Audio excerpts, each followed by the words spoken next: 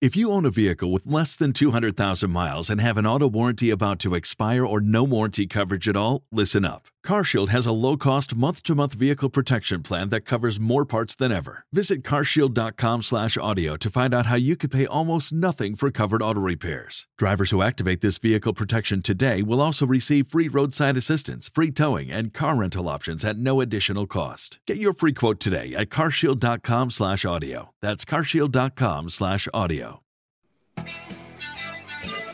The countdown is on. First to an Eagles-Cowboys huge, mega, it's Cowboy Week. Or is it? Well, that's one of the things we'll discuss today. And, of course, down the road, the Eagles getting into the playoffs. Jody Mack here with you. Jeff Kerr sitting in the co-host chair this morning. It's been a minute, Mr. Kerr. How were the holidays? They treat you well enough? They were okay, Jody. I won't go into too much detail, but yeah, they were okay.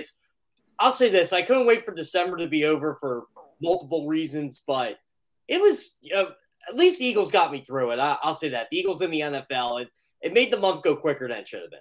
And the Eagles making the playoffs has gotten a lot of people through the end of the year. As we turn the page on to 2022, John McMullen, my usual partner, going to do the guest thing today. And as I just tweeted out, I have some concerns that the Eagles, who successfully gamed the system earlier this week by having a whole bunch of guys test positive, but knowing they could get them back if necessary, might do the same to John McMullen today. They may. Well, I think the difference is I don't want me back by any necessity. They don't want me back by any necessity. But yeah, you might have jinxed me there, Jody. Thanks. Yeah, I've had.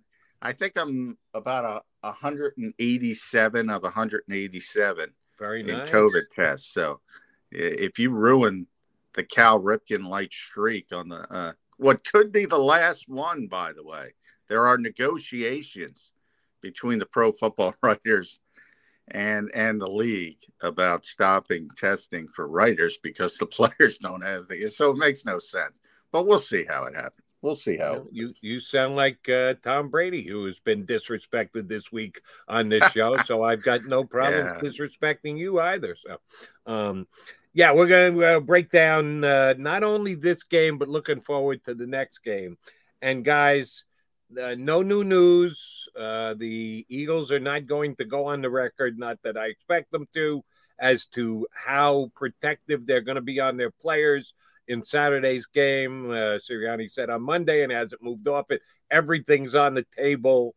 They had a walkthrough practice yesterday, John. Learn anything? Tip their hand? No, a couple of guys out were with injuries, didn't even participate in yesterday's game. What have you been able to read of the Eagles' moves on the last couple of days since Nick Sirianni said everything's on the table? Yeah, I mean, the only thing is Jordan Mailata, Jalen Hurts, obviously. A couple players said they want to play. That's what players are going to play in certain circumstances. They're going to want to play. Obviously, it's not their decision. So it isn't preseason. We talked a little about yesterday. You don't have the 90-man roster, so some guys got to play. I mean, that's just the math of the situation. So it is going to be interesting to see how Nick Sirianni. So, did we lose Johnny Mac? We may have. We'll try and reestablish control with him. One thing he said, Jeff, that I was going to bring up a little bit later. A couple of Eagle players said, they want to play. They expect to play. Yesterday, via the media, I heard Ike Reese and Mike Quick and Seth Joyner on NBC Sports Philly this morning. Let the players play. Players play. Players, that's what the players do. Players play. Yeah, that's nice. I don't care. What the players want to do is not what's going to happen.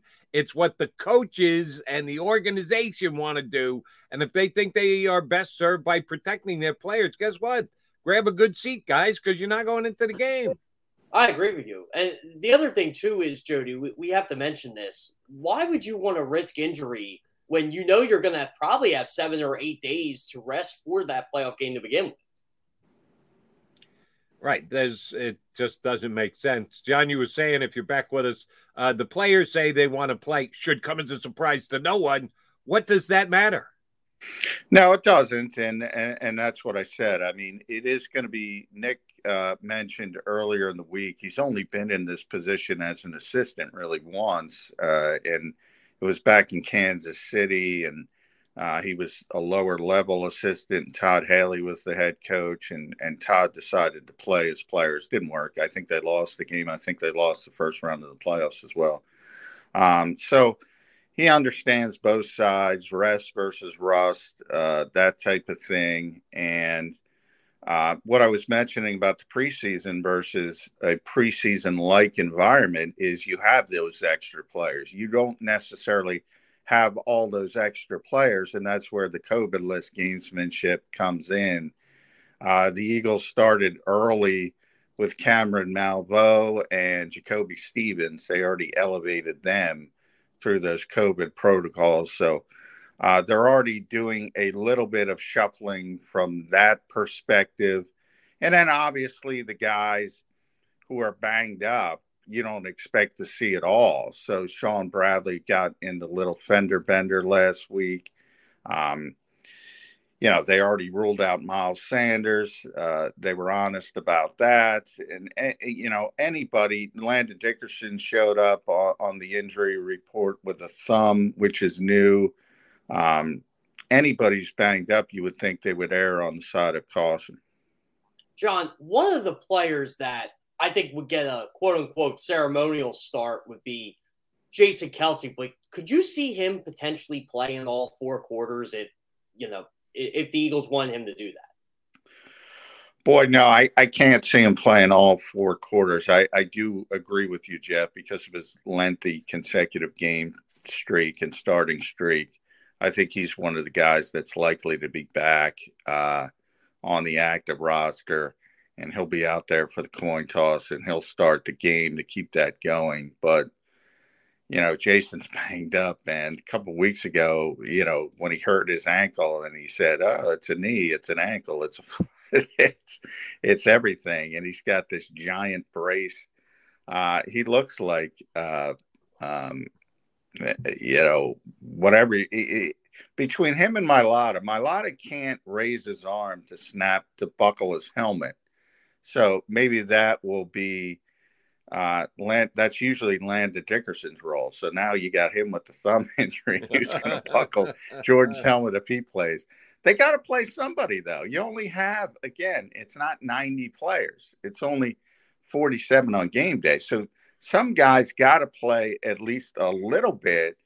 And then you hope, if it's going to be Brett Toth or somebody like that, or it's going to be Milton Williams on the defensive side of the ball, or Hassan Ridgeway, you got to hope they can go for 70 snaps and they don't get banged up. That's kind of where I think it's going to go. All right, pardon the pun here, but will the Eagles on the offensive line be Coyote Ugly on Saturday? Yeah, I mean, he's a possible elevation at some point, or they could do it either the COVID route, they could do it the practice squad route. He was one of the 4 players that were protected this week on the. You're allowed to protect 4 players on the practice squad, and yeah, even as late as week 18, there are other teams in this league that might come and try to pilfer a player. So the Eagles have used that list pretty frequently throughout the season. They've been one of the teams since it started last year. A lot of the teams don't even protect 4 players. We got in that discussion yesterday, Jody, about I got in a lot of trouble for saying, hey, you know what? The Eagles make better decisions than most teams in this league on a pretty consistent basis. And it starts with the general manager that everybody dislikes. And that's another example of it. Again, things you don't think of, but every little rock you can uncover to try to find an advantage, the Eagles usually find it quicker than most. That's really, if you go back to the beginning of the Lurie era, I think there's 3 teams that have made the playoffs more than the Eagles, and they're pretty obvious. We all know one. I'm not going to disrespect Tom Brady in front of Jody McDonald. About time. That's obvious. The New England Patriots. The Green Bay Packers should be obvious for, bridging Brett Favre and Aaron Rodgers. And then the Indianapolis Colts, because, well, who did they have for a very lengthy period of time? Peyton Manning. And that's why they've been there more. Now, the Eagles have had some good quarterbacks. You can call Donovan McNabb a borderline Hall of Famer. Probably not going to make it. Certainly not in the category of those four quarterbacks. Which that tells me over that span, and that is a significant, that's 90, what is that, Jeff? 95? Yeah, 26 years. Yeah. Over that span, you could make a strong argument that this franchise makes more correct decisions than any other franchise for the simple reason they don't have a Hall of Fame quarterback. They never have. They've had some good ones, but they don't have a Hall of Fame quarterback, and they are pretty consistently good. And that's where I talk about the fan base being a little bit spoiled. The younger generation, people who remember pre-Jeffrey Lurie, they understand it's not always like this. Yeah, one thing I always want to bring up to you, John, especially since yesterday of Howie Roseman, where would you rank him amongst the GMs in the league? Is he top 10? Top 5. Top 5. Yeah, I'm diving in. People hate me anyway. Yeah, top 5. It's not even close. They don't. First of all, there's more to the job than picking players in the first round of the draft. It's a very big job. It's an all-encompassing job in the side of football operations.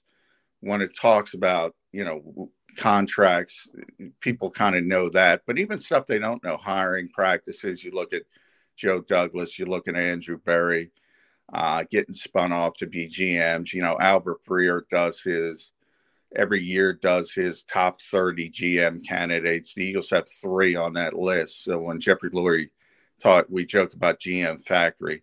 Well, there it is. Brandon Brown, Ian Cunningham, Catherine Raish. 3 of the 30 are in Philadelphia right now.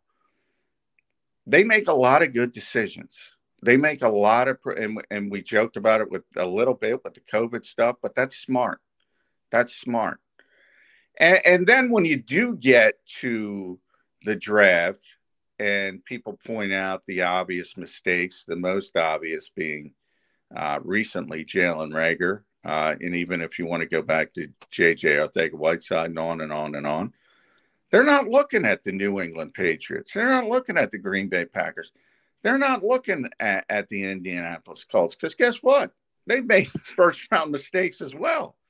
And they've made significant mistakes. And then there's no credit for fortifying those mistakes with the Jason Kelce's of the world who's going to the Hall of Fame as a 6th-round pick. Obviously the Patriots get credit for that because they got Tom at 199 in the 6th round. There's no credit for getting Jordan Mailata in the 7th round, who never played a down of football, and developing him into one of the best tackles in the NFL. And on and on and on. Josh Sweat is turning into a tremendous player. I tweeted that out. I don't know if you guys saw me, but ESPN's pass rush win rate. I know Jody loves this one. Number 1, Myles Garrett. Number 2, Josh Sweat. Yeah. In the entire National Football League. 4th round pick. Yeah, I don't know. There's some good ones. And then this year, you do hit at the top of the draft, Devontae Smith and Landon Dickerson. I mean, Landon Dickerson is number 2 in the entire NFL at offensive guard for run block win rates. Number 2 as a rookie. I don't know what these people see, honestly. You know what it is, John? I'll call them out.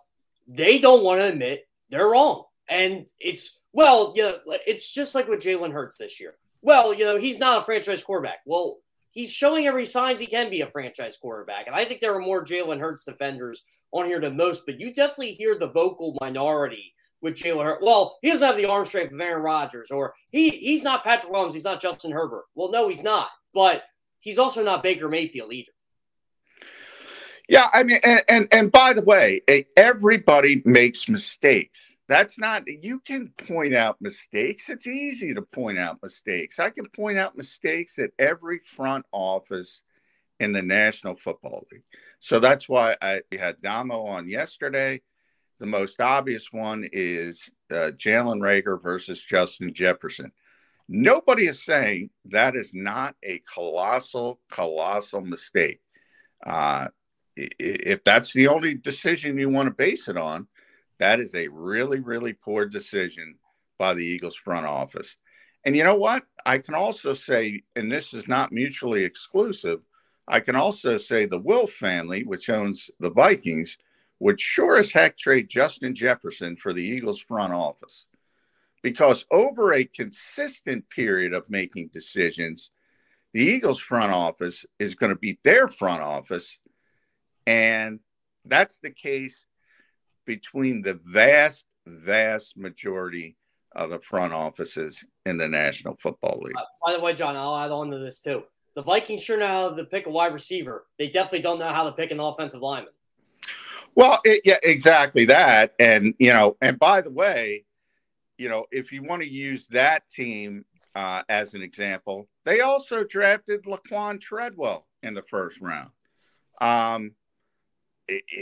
Who might be the only first-round pick in recent years that you could argue, Jalen Reagor might be a little bit better than Laquan Treadwell. That's how bad he was.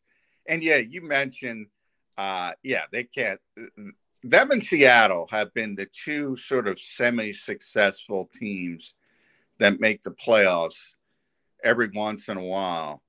That can't find an offensive lineman to save their lives. It's pretty amazing.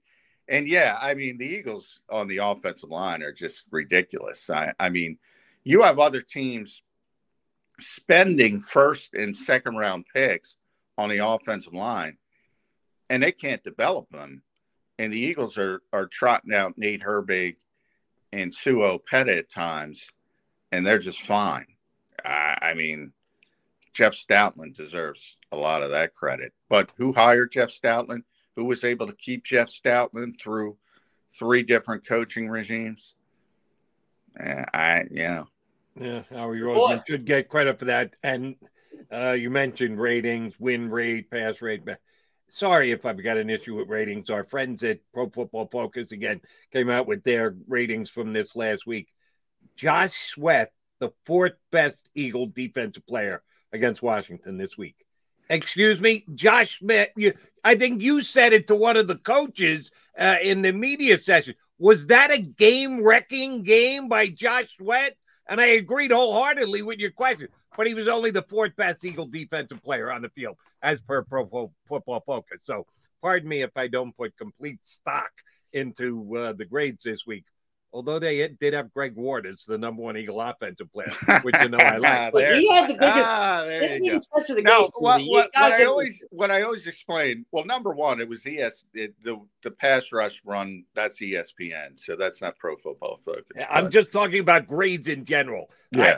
When you can throw grades, subjective grades at me. I understand what are given stats in the National Football Leagues. Number of catches, yards running, sacks. Okay. Anytime subjectivity comes into it and grading who got a win rate is a subjective grade, I'm sorry if I hold my nose. Yeah, but my thought on that, what just basic statistics don't add is the context of, who's throwing the Pro Football Focus got Greg Ward as number 1. In the context of he had 2 catches. Come on. No, but he ran his routes right. That doesn't tell me anything. Well, that's the thing. And it's a small sample size because whatever Greg played, Greg didn't play a lot. So you have to add that into it. And that's what it is. It's about consistency from play to play. So if you're, and I said this last week when he asked me this question, if you're looking at PFF grades and people do that and they just put, hey, these are the top 10 PFF grades, and they do it for every team. For the Los Angeles Chargers this week, these are the top 5 defensive grades for the Los Angeles Chargers. Well, that's not how you look at those things. That's not how coaches look at those things. Jonathan Gannon agreed with my question about Josh Sweat, and he train wrecked the game. And he was the defensive player of the game from the Eagles coaching staff's estimation. Because guess what? If you make a big play, so if you make a sack or you make a batted pass or you make a tackle for loss or whatever, you're going to get a really good grade on that play. And if you get sort of smoked on the next play and it doesn't even affect anything, well, individually, you're going to get a bad grade. The coaches understand that. So, they put more of an impact on impact plays than Pro Football Focus does. But nobody, when they put those things up on Twitter or people write about them, nobody adds the context or explains the grade. So, yeah, it doesn't. In that instance, it doesn't really matter. John, one of the things I wanted to kind of address with this football team going forward, do you feel this team, this Eagles team currently constructed, could pass their way to, say, a playoff victory against a bad secondary? Do you think that's possible? Boy, I don't know if it is, and I don't know if it is for a couple of reasons. One, I thought if there was any game they were going to pass to win, it was going to be Washington. I mean, especially early. Whoever they had, and I forget who it was, whoever they had trying to cover Devontae Smith it was an embarrassment. I'm like, oh man, they can really take advantage of this. And they didn't. I mean, they didn't for the most part, because they have, and correctly so. I'm not killing the coaching staff. I mean, it's understandable why they have become a run-centric team, because they've had so much success. But I said, if this was the week, and Dallas Goedert was more, they couldn't cover him either. They had more success getting the football to him, just because I think Jalen is a little bit more comfortable throwing the ball inside than not inside the numbers, but throwing the football in a more intermediate area than a deep area or outside the numbers, deep down the field, where Devontae Smith would be, more explosive in a different offense. I don't think they're there yet in the passing game, but they're getting better. I mean, it's getting better. And part of it also is, and Jody and I talked about this yesterday, Jeff, is the compliments aren't there at receiver as well. So, if the Eagles do decide to go into a passing game, look, part of the reason Smith and Dallas are always open is that they're really good. Part of the reason is nobody expects the Eagles to ever throw the ball. They're now in this part where, okay, we got to stop the run. We got to stop the run. We got to stop the run. If all of a sudden they start chucking it all over the place, well, then you're going to see the bracket coverages and you're going to see things change on those two particular players. And then they're going to say, Quez Watkins, go beat me. Jalen Reagor, go beat me. Greg Ward, go beat me. And Jody might think Greg Ward's going to beat them, but I don't think Greg Ward's going to beat them. Yeah, by hook or by crook, he'll help them get down the field. Jeff's question was dead on point, because it very much looks like, much to the chagrin of John McMullen and Paul Domowitch and everybody else who's been on the show this week, who have not shown enough respect for the Tampa Bay Buccaneers and Tom Brady. Chances are they're going to be matching up against him, because most of the scenarios that play out this weekend lend themselves to the Eagles and the Bucs playing in the first game in the playoffs. The Bucs are number 3 in the NFL in yards per game against the run. Vita Vea is, talk about a guy who wrecks a football game against the run. He is that caliber player. Let's say the Eagles go 3 and punt in both of their first 2 possessions and are averaging 1.5 yards per carry, because Tampa can do that if they can shut down other teams' running game. Nick going to stick with it? Is he going to say, hey, you got to dance with the one that brung you, and we become a running team, we're going to run the ball until we can't run the ball anymore? Or will he divert and go, all right, yeah, we can't run the ball against this team and let Jalen Hurts drop back and throw it 35 times? Kind of depends on what Tampa does offensively. Do they score twice? Is it 10-0? Is it 14-0? Yeah, then they're going to abandon the running game. If it's not, if it's 3-0, I think they would stick with it. If it's even 7-0, I think they would stick with it. Once you get down 2 scores, 2 possessions, then you got to be really, really disciplined. All I can go on from the first portion of the schedule, that's all we have with this coaching staff. They were not able to do that. And, against a team like Tampa Bay or any of the playoff teams, because if you look at them and you look at their explosive offensive abilities, I mean, that's not a good situation to be in, because, well, by definition, the defense would be struggling. And to assume they're not going to continue to score is probably a bad assumption. So at that point, you almost have to abandon the running game if you're down 2 possessions, because if you're going to come back and win the game, you're going to have to win most likely some kind of shootout in that type of situation. John, do you think there's any incentive for the Eagles to potentially try to take that 6th seed just so you avoid, say they win, they pull an upset, they would have to go play Green Bay, but they're the 6th seed, then it's kind of a hit or miss who they play in round 2, if they're thinking that far ahead. Yeah, I don't think they are. But Nick's been pretty consistent. He's right when he talks about that kind of stuff. You can't control what other people do. You can't control those situations. If you're lucky enough to get to Green Bay, you're up against it anyway, no matter how, whenever you get there. I don't think the Eagles will think like that at all. I think their only sentiment, if they sit players this week, and I think we all expect them to, is to keep guys as healthy as possible for week 1 of the playoffs, no matter who they're playing. And then, you let the chips fall where they may at that point. I do think it's a little bit more jockeying for position. The best example of this would have been the double doink win in Chicago. Chicago had an opportunity to lose in at that point, week 17,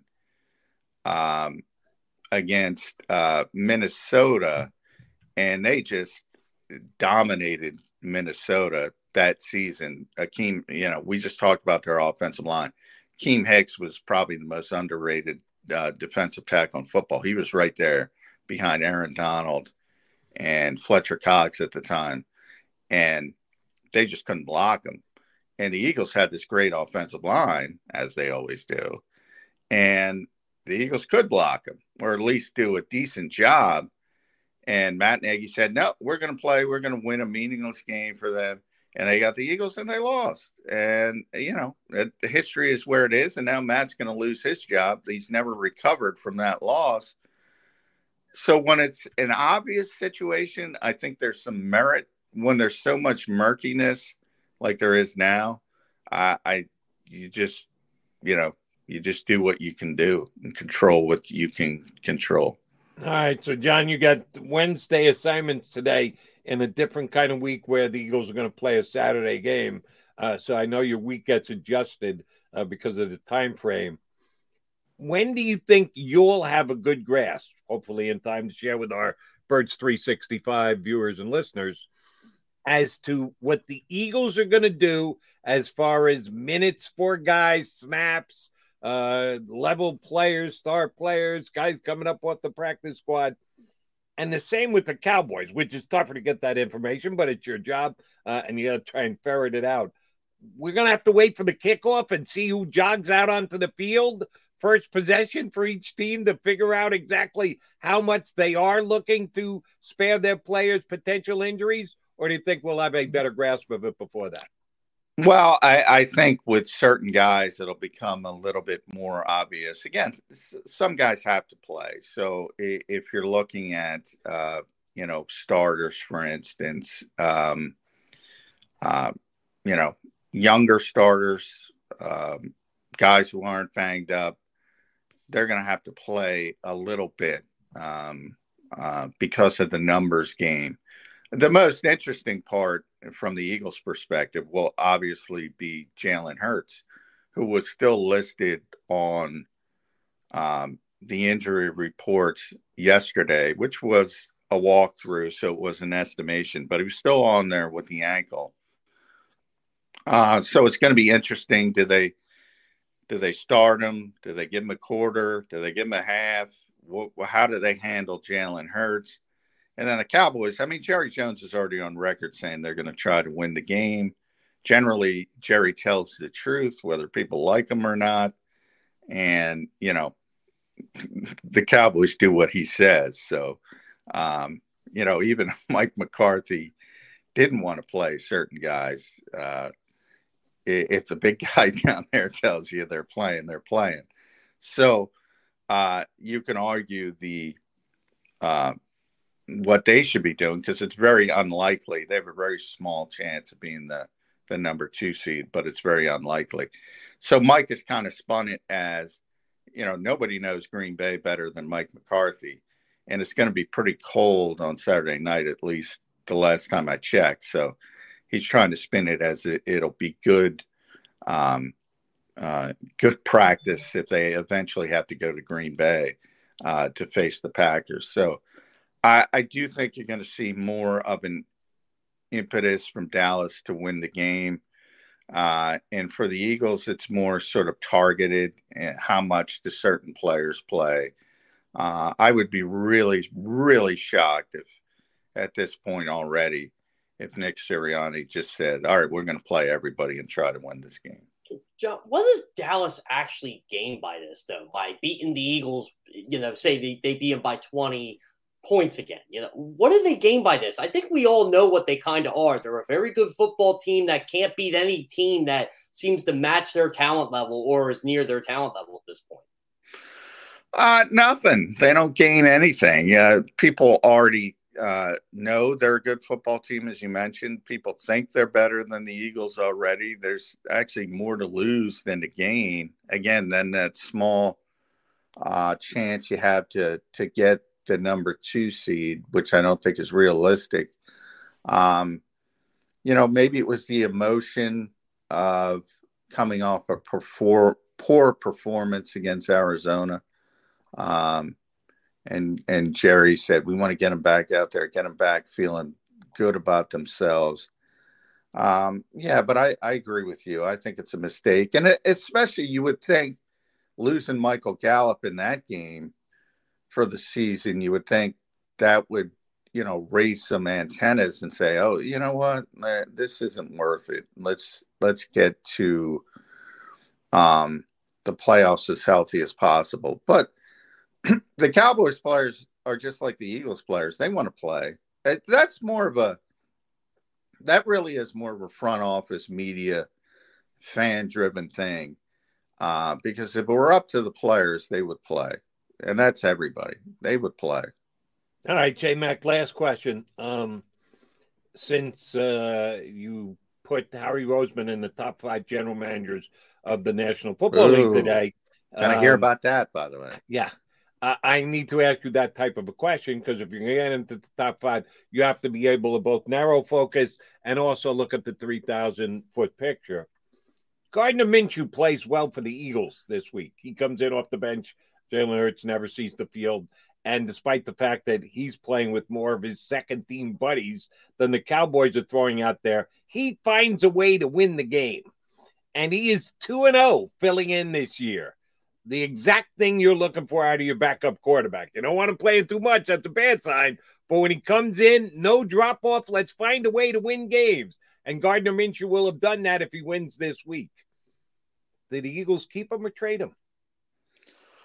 I could see them spinning him off for, if you think the Eagles got him for a 6th-round pick, if you can convince somebody that Gardner Minshew is a starting quarterback, that kind of all depends on the desperation of the other side. I think they would be very happy to keep him as a backup quarterback. We all know that Gardner wants to be a starter. He went up to Nick Sirianni and said, "What do I need to do to become the starter of this team?" and got shut down by the head coach. So I could see it going either way. What they're not going to do is give him up for a 5th-round pick, and say, "Oh, I traded a 6th-round pick. I'm giving him for a 5th-round pick." Now, if somebody comes in with a 2nd-round pick and say, "We don't have a quarterback," and we think, yeah, they're going to trade him. 3rd-round pick, they're probably going to trade him. Anything less than that, very cost-effective backup, and we know how this team values that position probably more than most. Another reason why they're top 5.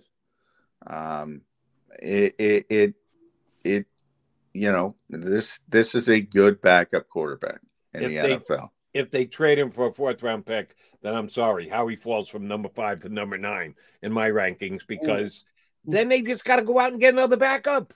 Yeah, if you've got a good one, why would you give him up to be able to brag and go, "Hey, gave up a 6th, got a 4th, great general manager"? Yeah, but then now you got to go out and get another backup.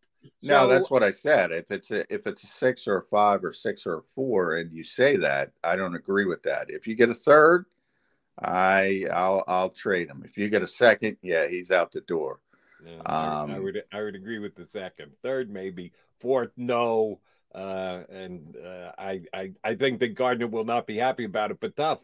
Stick around and be the best backup quarterback in the NFL. Well, that is part of it, though, as well. If he's going to create issues, and I don't think he would, but that is part of sort of the behind the scenes stuff as well. If he's that unhappy, that might change the narrative as well, but I don't think that's the case. I just think he's a competitive guy. And yeah, they'll just keep him because, as I said, he's very, very cost effective. And you've seen the backup quarterbacks in this league, and we've seen him against the Eagles on almost a weekly basis. Yeah, during the second half of the season. You mean you guys don't want Mike Glennon to be the Eagles' backup quarterback in 2022? Or Sean Mannion? You got to see him live and in person on national television. Yeah, Gardner's a pretty good backup quarterback. So, that's another good example of why. And it's not just if it makes people feel better. I want to make people feel better. It's not just Howie Roseman. It's the Eagles front office as a whole. He just happens to lead it. They make a lot of good decisions. Howie Roseman et al. We get what you're saying. And the only thing that Mike Glennon's got going for him is that he's a Jeff Kerr lookalike. But other than that, he does not belong in the National Football League. I might be able to have a higher winning percentage in the NFL. I would not be surprised if that were the case. J-Mac, if I jinx you, I'll apologize tomorrow here on Birds 365, but hopefully no issues whatsoever. We'll talk to you again tomorrow, buddy. All right. Thanks, guys. Appreciate it. John McMullen, usual co-host of the Birds 365 show here on the Jacob Media YouTube channel. We got Jeff Kerr sitting in for him today. You Jeff Kerr fans out there, here's what you got to do. Hit that like button. Like, share, subscribe to us here on the Jacob Media YouTube channel as we get you ready for playoff football with the Philadelphia Eagles. Didn't necessarily believe this was going to be the case when we started this show 8 or 9 months ago. We appreciate you tuning in. Do us the favor, like, share, and subscribe here on the Jacob Media YouTube channel. This is Joe Krause of Krause's Coats, inviting you to donate a slightly worn coat or jacket and help veterans stay warm this winter. Go to Krause's Coats on Facebook to help those who've served. Have a happy holiday.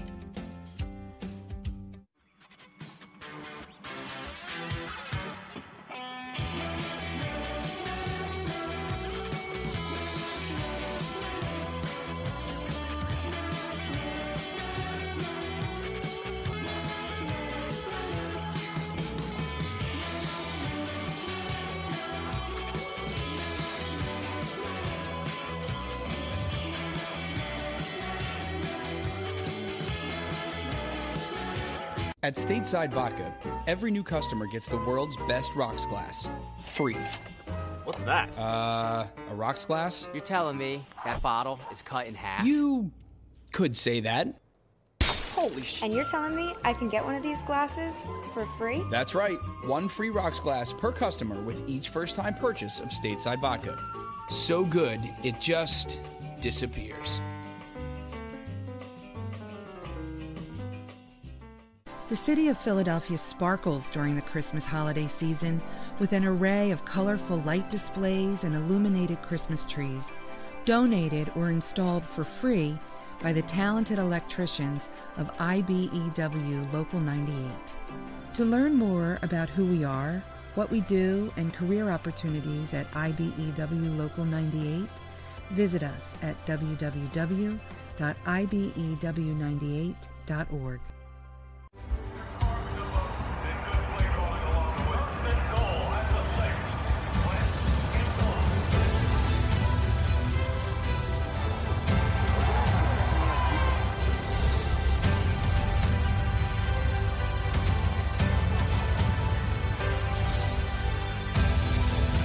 Field of life, First Trust Bank is there for you.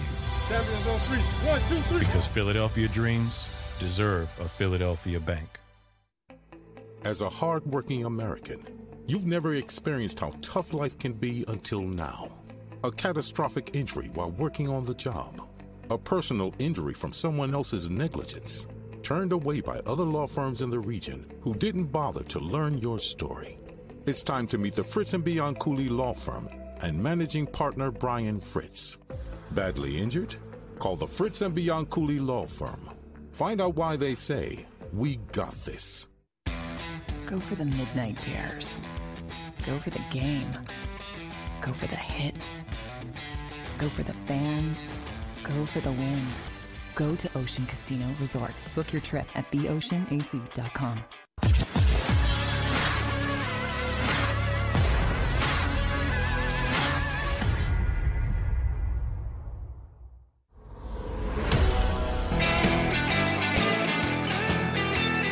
Counting down the days to the Eagles and the Cowboys. Woohoo! Not what it usually is. Kind of a weird situation this year in that both teams have already qualified for the playoffs. How much are either team going to play? The Cowboys' stance as of now that they're going to go all out to get back into playoff form does befuddle me a little bit. I think it's an overreaction to their loss to the Cardinals this past week. The Eagles have said everything's on the table, don't know how much guys are going to play. The fact that they've got as many guys on the COVID protocol list as they do, some key individuals, by the way, like Fletcher Cox, I don't think those guys are coming off. I think they will pull in Eeyore, so it's not going to be the Eagles' best at the Cowboy best, which leads me to my next question. And, Jeff, I'm going to ask this of you the same way I've asked this of everyone else who's been on Birds 365 this week, guests and my co-host John McClain, who I've asked plenty on my 2 WIP shows the last couple of nights, and to say I've been disappointed in the responses would be an understatement. Kind of became a cause celeb yesterday when Paul Domowitch forced me to walk off the show with his stance and answer to this question. It only made sense that on Monday morning, Aaron Birds 365, knowing that there was a chance that it could be Cooper Rush against Gardner Minshew for the Eagle-Cowboy game, I said, let's move ahead to the playoffs. And we knew where the Eagles were at. We know where the Eagles are at. They could either finish 6th or 7th. No higher than that. Their movement in the playoffs is not all that important. That's why I don't think if they win or lose this game, it makes much of a difference against the Cowboys. The Cowboys can move up on the upper half of the bracket. They've already won a division. They know they're going to be hosting the first game, but they need help from others, pretty big help from others, to be able to get out of the 4 slot where they are right now. So we've got a pretty good grasp on who the Eagles are going to be playing. I'm sure you've seen it somewhere. I thought Kemsky did a great job of breaking it down on Philly Voice. There are 32 scenarios, potential scenarios as to who the Eagles are going to play in the playoffs. Them winning, Cowboys winning 4 other games. There are 32 different potential scenarios, 22 of which lead them to the Tampa Bay Buccaneers in the first round. So that's over a 60% chance they're going to play Tampa, and the other 3 break that. I think the Cowboys are all of 6%. They got a 6% chance to play the Cowboys and a 65% chance to play the Buccaneers. But if that were not the case and not in place, if I asked you to rank the 4 potential playoff teams that the Eagles could be playing next week, Jeff, Rams, Cardinals, Cowboys, Buccaneers, put them in the order that the Eagles are most likely to be able to win the game. On the road, going to be an upset. They're going to be an underdog. We acknowledge that. But of those 4 teams, what would be your preference rating of who you would like to see the Eagles play because they have the best chance to pull the upset? So I'll say this. I do not want them any parts of Tom Brady. I just don't want any parts of this guy. The Buccaneers should have lost to the Jets Sunday, and the Buccaneers have been playing terrible, and they got a bunch of drama, and they're beat up. They can't run the football. Their offensive line it's still really good, but it hasn't been as good. Their defense, you can kind of run against them. I know that they're in the league against the run, but if you actually challenge them, you can run against them. I still don't want any parts of Tom Brady. I just don't. The guy does not lose. He doesn't lose football games. So they're not number 1 to me. You know who's number 1? The Rams. I would like to see that Nick Sirianni and Sean McVay go head-to-head in the battle of wits because Matthew Stafford's not playing that well. And I know Odell Beckham's been bailing that team out of a lot of situations. I know Cam Akers is coming back. Andrew Whitworth's coming back. Their offensive line, it's good. It's not great. I think the Eagles can get home. But to me, the Rams have a ton of talent, but they're not living up to it right now. And they're probably going to win the division. They're going to be playoff tested, just based on playing in the NFC West, playing the Cardinals, playing the 49ers. They've had a tough schedule. I think I'd rather see them play the Rams first, then probably the Cardinals, even though I don't like the Cardinals matchup against them either. Tampa third, and I'll go Dallas last because there you are again. Why are you afraid of the Dallas Cowboys? There are so many people that have been on this show, the fans that I've talked to, my WIP compatriots, that somehow have developed a fear of the Dallas Cowboys. This is Philadelphia we're talking about, and a Philadelphian, and I know you're a media guy, but in your heart of hearts, you're an Eagle fan. How the hell are you afraid of the Dallas Cowboys? This is what it comes down to for me with the Cowboys. They are great at beating teams that they are clearly better than, and they're clearly better than the Eagles. Now, I will say this: I think the Eagles would give them a hell of a football game, and I mean a hell of a football game if they can run the football. My issue is Dallas is the ultimate front-running team in the NFL today. When they get a lead, they just pound the gas pedal. When they beat Washington 59-14, it was 59-7 at one point. I'm like, that's great. Washington stinks. You're just doing what you always do. You beat bad football teams to a pulp. But when you have to play a team that has a pulse, like the Arizona Cardinals, and don't give me the New England Patriots. I don't think they're that good. Do the Eagles have a pulse? I think they have a semi-pulse. I think they can give them a game. I just don't think, pound for pound, the Eagles can't match up with them. That's just my opinion. But they can match up better with the Tampa Bay Buccaneers and Tom Brady. I don't want Tom Brady. I don't want anything to do with Tom Brady. You just said, in order, Rams, Cardinals, Buccaneers, Cowboys, which means it's the Cowboys that you're most fearful of, which means you're more fearful of the Cowboys than the Buccaneers. Please explain this to me. You're asking me how I want to die right now. Do I want to jump off the cliff? Yes, I am. I think your preference of death is important in one's life. Hey, you know what? If I'm going down, I'm going down swinging. I don't want to go down swinging to Tom Brady. The guy just doesn't lose. And by the way, you're right. That's why I'm asking you, why isn't he the team that you would want to play least? I'm just going to say this. I watched Man in the Arena last night. Episode 8. What did you say? You watch what? Man in the Arena, the Tom Brady docuseries. It's like, okay. All right. I didn't know the name of that. He's on episode 8, and episode 8 is where he loses to Foles. He's so bitter over losing to the Eagles. I swear, that is going to be the guy that's going to go, I'm going to throw for 500 yards and 5 touchdowns against this team in a playoff game to prove a point. I'm like, I don't want anything to do with him. I'll take Sean McVay and his overratedness, and I will take, who is he? Arizona. Nick Sirianni can beat Cliff Kingsbury in a battle of wits. I love the Cardinals, but I'll take the 2 NFC West teams over. And look, Dallas just sees them enough. And I know this isn't week 3, but maybe it's just my distrust in Jonathan Gannon. I know the numbers say otherwise, but it just seems like guys like Dak Prescott, the mobile quarterbacks, the Dak Prescotts, the Kyler Murrays of the world, and guys with actual weapons, and I mean, like, Dallas does have weapons. I just feel like that's a team that they're going to get a lead on the Eagles early, and they're just going to pound it. If the Eagles can keep it close halftime and third quarter, I'll really like their chances. But that's a team where I just don't want to get my expectations all hyped up for a team that's clearly better than Philadelphia. I don't have a problem of your giving Dallas credit for what they've accomplished. They won this division. Even if the Eagles win, they're still going to finish the game behind them. But I think it's kind of telling because people are getting on the Eagles case because, they haven't beaten a team over 500 all year. Cowboys don't really beat anybody either. They beat the Patriots. Exactly. The only difference between the Cowboys and the Eagles, the teams that they played, which 14 out of the 16 games are the same exact teams, some road, some home, but it's basically the same schedule except for 3 out of the 17 games.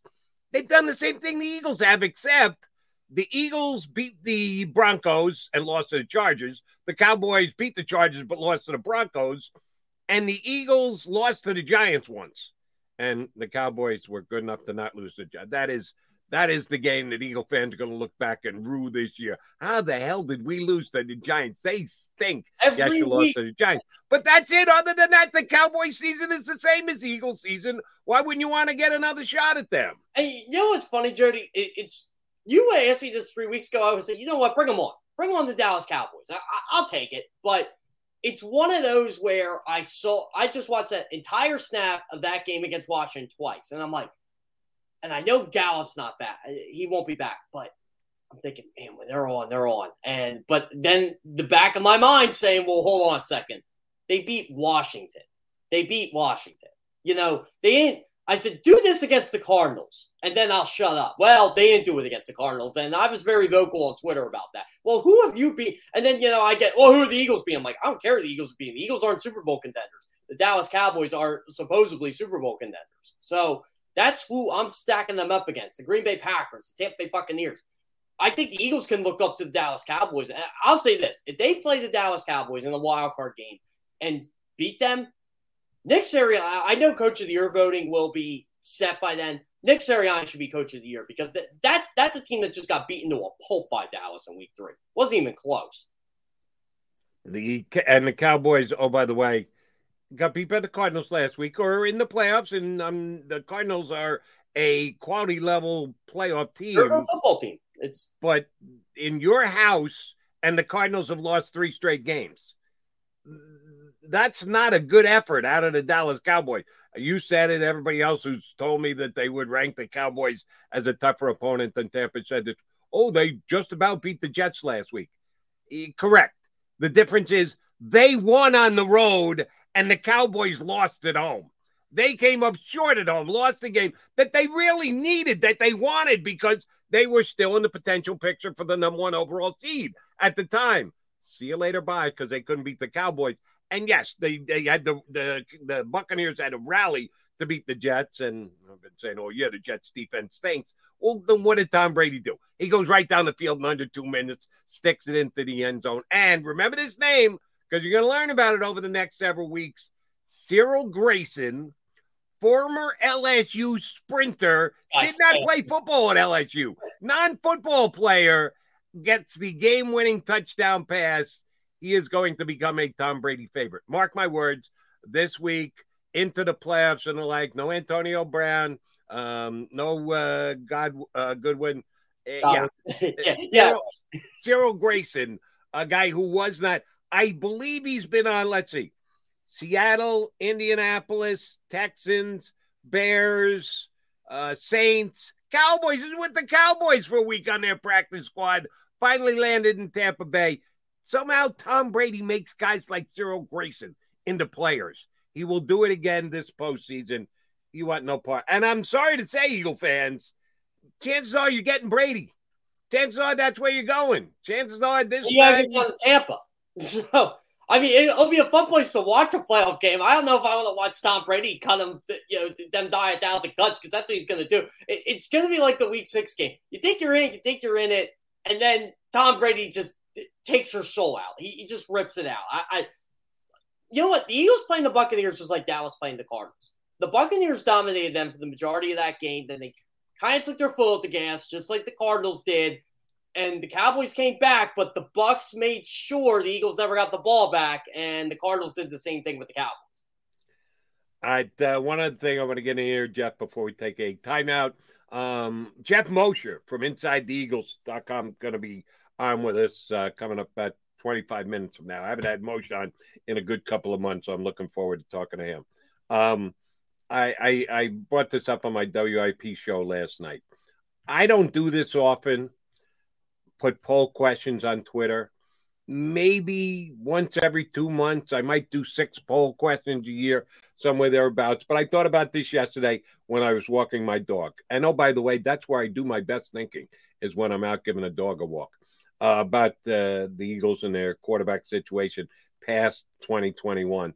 Because that's all we've been talking about since Carson Wentz got traded, right? Is Jalen Hurts going to be good enough this year? Is he going to be good enough to be their future quarterback? So I said, let's trot this out here today, because it seems to me that the Eagle fans, in a large picture way, are starting to buy more into Jalen Hurts. So there's been just as many questions as answers, but it seems of late, with both his on-field activities and off-field activities, he's become a more popular guy. So I put this question to Eagle fans. Who would you want the Eagles to have as their quarterback for 2022 with cost included? So I gave them my best guesstimation of guys who could be potentially acquired, but the cost it would probably come up as to acquire their services. So I said Russell Wilson, if he does get dealt from Seattle, which, oh, by the way, I'm on the record, I don't think he's going anywhere. I think he's staying put in Seattle. I know that puts me in the minority. Most people think Russell will be elsewhere. I don't. I think he's staying. And if you trade for him, I think it's going to cost you 3 ones. Deshaun Watson, now assuming his legal situation has moved on, I'm not going to project or predict if he's going to be found guilty or innocent, or they work out deals, or shoot, there's still a possibility that criminal charges could be brought. So I'm just assuming he's in a better position. He's tradable. You may have to take on some responsibility with that and wait for him and have some patience. But let's say he's tradable, and let's say the Texans can get him, get what they're asking for him, which was reportedly 3 first-round picks. So Deshaun Watson for 3 first-round picks. Another guy who, so I think it was BLG, threw his name into the mix with me one night on WIP, our buddy Brandon Gouton from Bleeding Green Nation. He said he thought Derek Carr could be on the open market this offseason. If the Raiders lose this week, new head coach, new building, take it down to the studs, build it back up, part of that being moving off Derek Carr. I said, I thought the price tag for Carr, who's pretty damn good. Eagles watched him tear them apart. He's good. Watched him tear them apart this year. I think the price would be about a 1 and a second pick. Maybe a 2, maybe a 3. You offer a 4. They ask for a 2. You settle at the 3. So I said 1 and a 3. Or you get Jalen Hurts for free because he's already here. You don't have to give up anything to get him, but he is the least accomplished of those 4 quarterbacks there, certainly, that I put out. And I said, who would you want as the Eagle quarterback for 2022?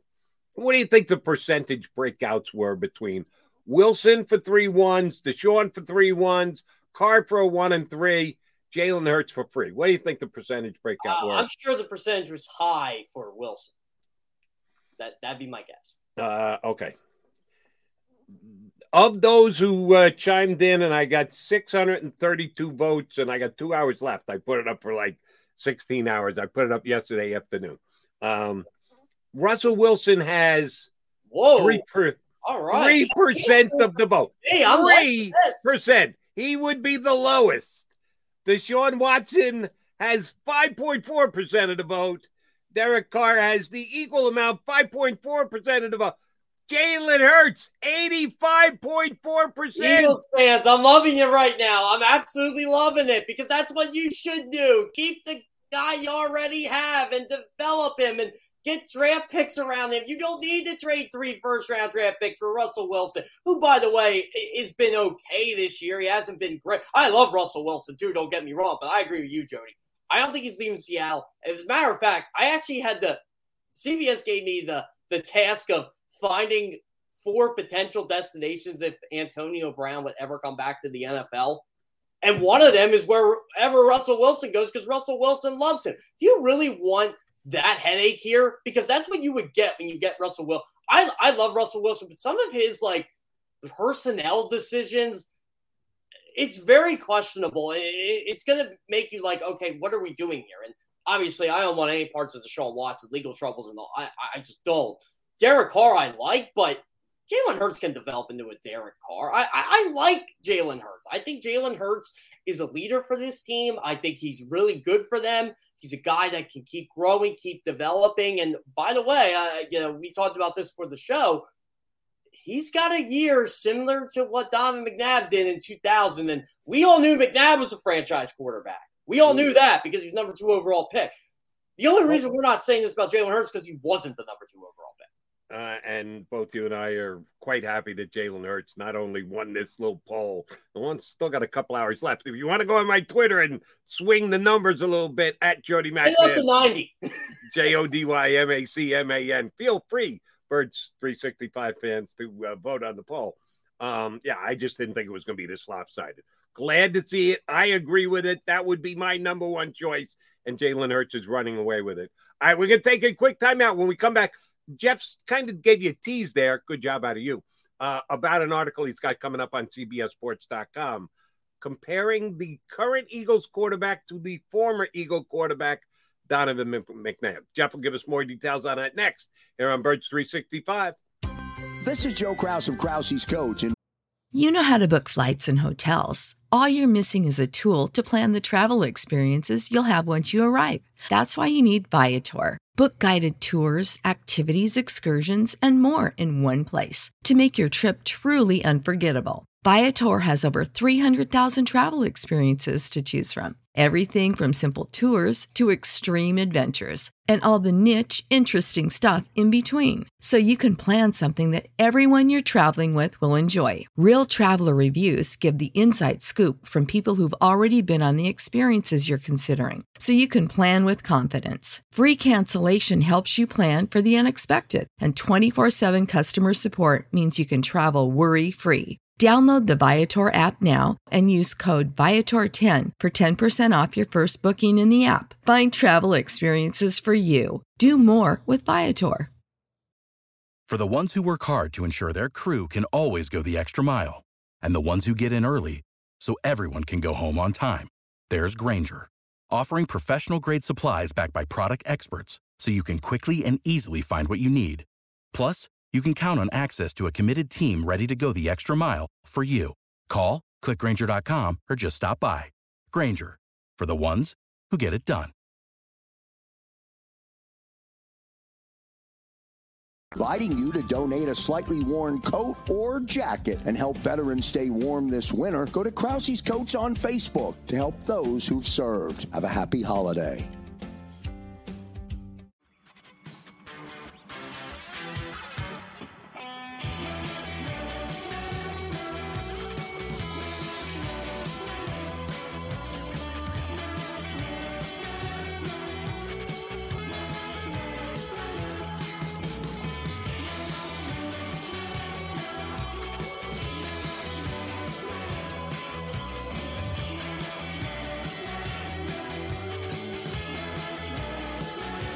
At Stateside Vodka, every new customer gets the world's best rocks glass, free.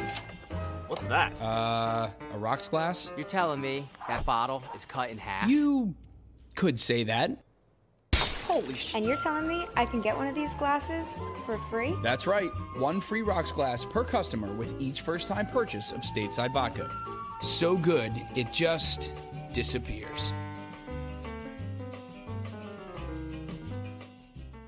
The city of Philadelphia sparkles during the Christmas holiday season with an array of colorful light displays and illuminated Christmas trees, donated or installed for free by the talented electricians of IBEW Local 98. To learn more about who we are, what we do, and career opportunities at IBEW Local 98, visit us at www.ibew98.org.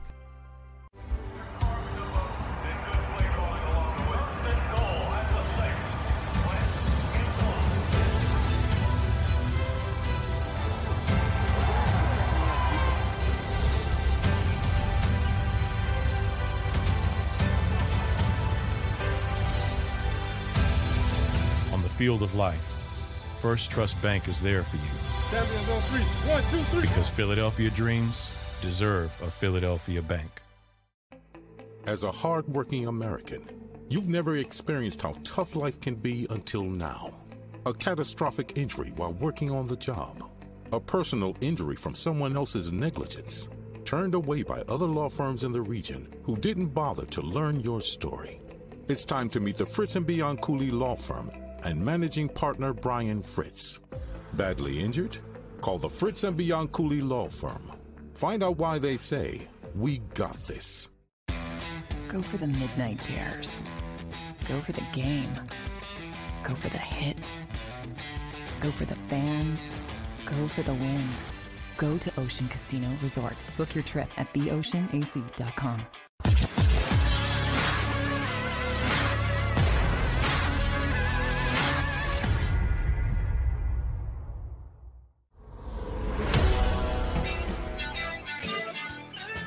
Birds 365 here on the Jacob Media YouTube channel. You got Jeff Kerr in for John McMullen. Johnny Mack was on with us earlier.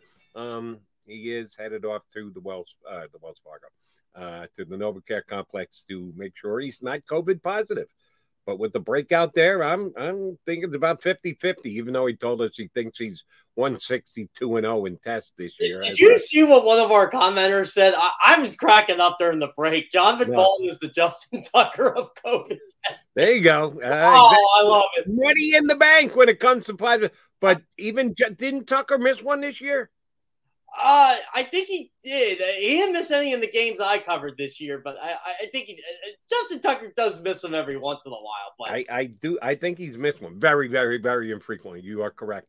But that's funny in doing my research to defend my position of show me the Cowboys, give me the Cowboys every day of the week rather than Tom Brady and the Buccaneers. The Bucs kind of have a major edge in playoff experience. Seeing as the majority of the guys on the team were just there and went 4-0 last year on their way to a Super Bowl. Meanwhile, the Cowboys players with winning playoff experience, almost nada. The only one who's got decent experience is their kicker, Greg the Leg, who went to the Super Bowl with the Rams a couple of years ago, who, oh, by the way, this year stinks. He's missed 6 field goals and 5 extra points. He missed an easy one on Sunday. It's, you know what, Jerry, I don't want to rip on the Cowboys too much, but I'm going to right now. Feel free. And it has why would you hold back? And it has to do with their franchise quarterback. Dak Prescott is starting to become a guy that he's very good, but he does not win big games. And it's an indictment of his football team. All I hear is, well, he came back against Aaron Rodgers and the Packers. Still lost. Nick Foles has more playoff wins than Dak Prescott. Yep. Dallas fans love to rip on the Eagles nonstop, but they're starting to get into that purgatory where is this guy really good enough to get us a Super Bowl? Oh, by the way, he has all the weapons around him. We paid him $40 million a year. we pay this running back $15 million a year, and he hasn't had over 60 yards in the game since week 5. His backup's better than him. You really have – oh, and by the way, the offensive line's aging. You really have to wonder what the future of this franchise is right now. They have to win now. And they're not – look, they're the 5th best team in their conference. That's the reality of it. There's a very good chance, and we kicked this around leading up to last week's activity when the Eagles actually qualified for the playoffs, got the win they needed, and got a little help from some friends outside, that the Eagles could play the Cowboys back-to-back weeks. They could play them in week number 18 and then have to play them again the week thereafter. And that's still a possibility. It's a small possibility. Out of the 32 different scenarios, 2 of them have the Eagles and the Cowboys playing again next week, which is less than a 7% chance. And the fact that the chance they're going to play the Bucs is over in excess of 60%. So chances are that's the way it's going to go. But we could see a rematch, short-term turnaround, in the Cowboys having to play the Cardinals again. That they played just last week. They get a Eagles-Cowboy week in between, which we don't know how much the teams are going to play their best players. And then the Cardinals might get a chance to go right back in there to Dallas again. And everyone keeps quoting the stats of Murray's record in that building. He's undefeated. His team played there a bunch when he was in high school. So he knows how to win in that building. The Cowboys could be done by the first round of the playoffs. The Eagles game might be more competitive around number 1 than the Cowboys game. Kyler Murray is just a mismatch for them. Michael Parsons is probably the only person who can match Kyler Murray's speed.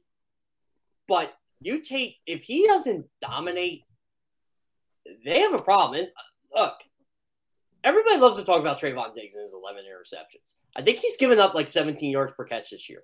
The only reason opposing quarterbacks' passer rating is so low when they target Trayvon Diggs is because he has 11 interceptions. But he gives up a lot of big plays. Like A.J. Green had a lot of big plays off him Sunday. And Christian Kirk is another one. He was a mismatch against him. And the Cardinals can throw the ball. Oh, by the way, they're going to get James Conner back for that game. There's a pretty good chance that's going to happen. I think that's going to be a huge plus for them. DeAndre Hopkins, I don't know if he'll be back for the playoffs. That's going to be interesting. But, yeah, it's the Cardinals and the Cowboys, just by watching the film, and if you just look at the sheets, they should beat them. The Cardinals are a better team than them. And, yeah, Dallas could be one and done if they play them again. And it's very likely it's going to happen. Kyler Murray is a mismatch for a lot of defenses in this league just because of his ability to run, kind of like Jalen Hurts in a way.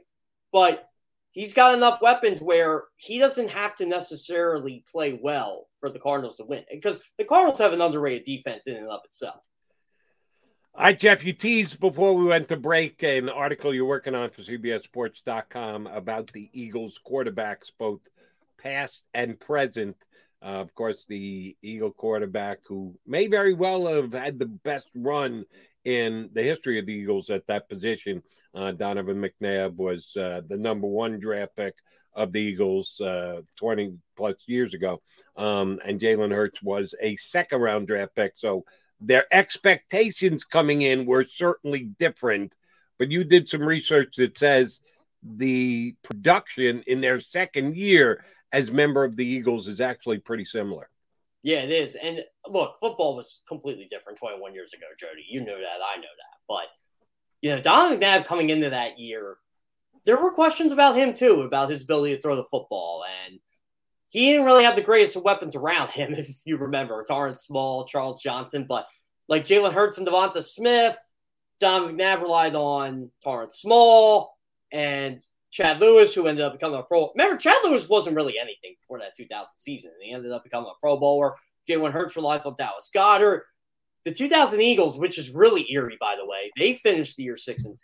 This current iteration of the Eagles are 6-2. They changed their identity, of course, but so did the Eagles. They had to change it because Deuce Staley got hurt. Remember at the beginning of the year, they were, let's give the ball to Deuce Staley. Deuce Staley's going to be our offense. And Deuce Staley has a Liz Frank injury.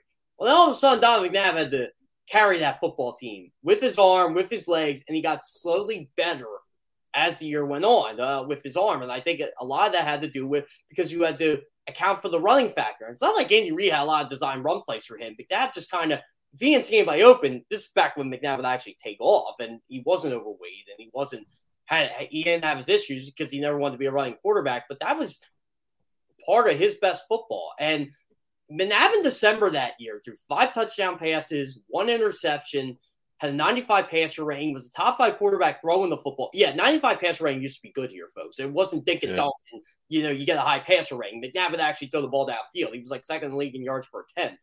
And he was running the ball, too. Remember, I had the big game against Washington. And, it's kind of like, in a way, Hurts against the Saints. Hurts had that 3 rushing touchdown game. Like, that was like McNabb against Washington. It was most rushing yards for a quarterback since Bobby Douglas at the time. And, that really got the MVP chatter going for Donovan. But, McNabb was one of the best quarterbacks in football toward the end of the season. For his second MVP voting. And then Jalen Hurts was really good in December, too. He had a 101 passer rating. He's ranked in the top 5 amongst quarterbacks in passer rating in December, or the last.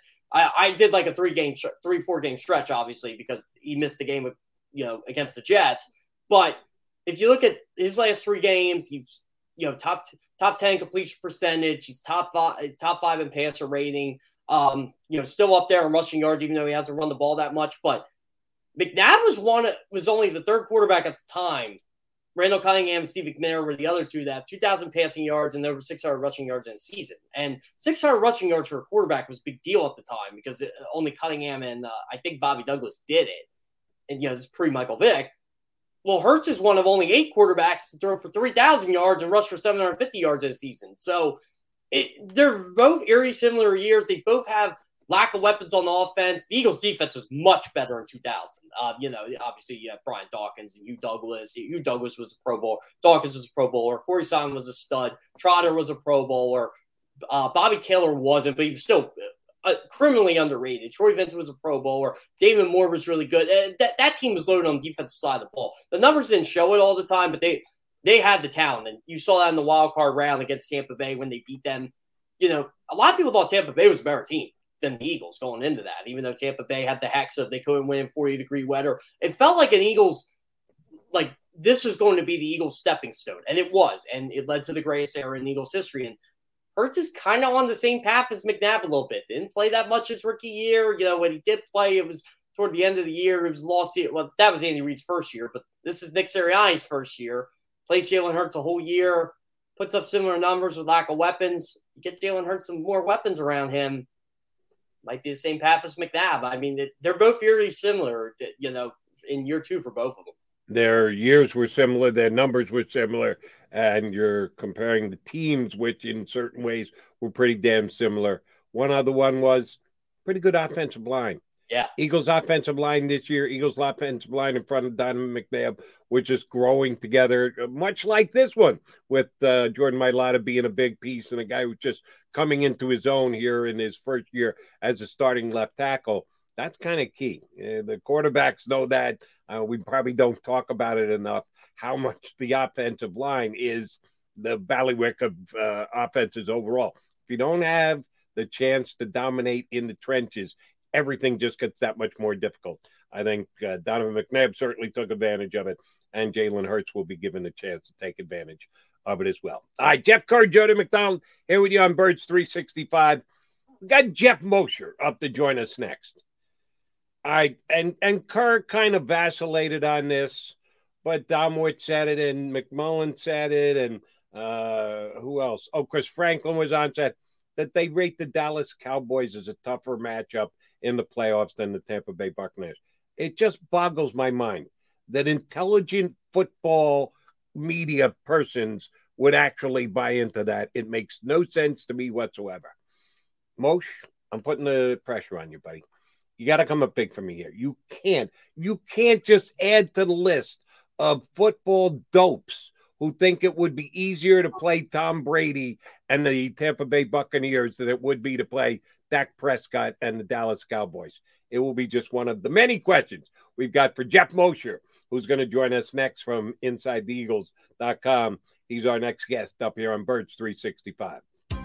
This is Joe Krause of Krause's Coats, inviting you to donate a slightly worn coat or jacket and help veterans stay warm this winter. Go to Krause's Coats on Facebook to help those who've served. Have a happy holiday.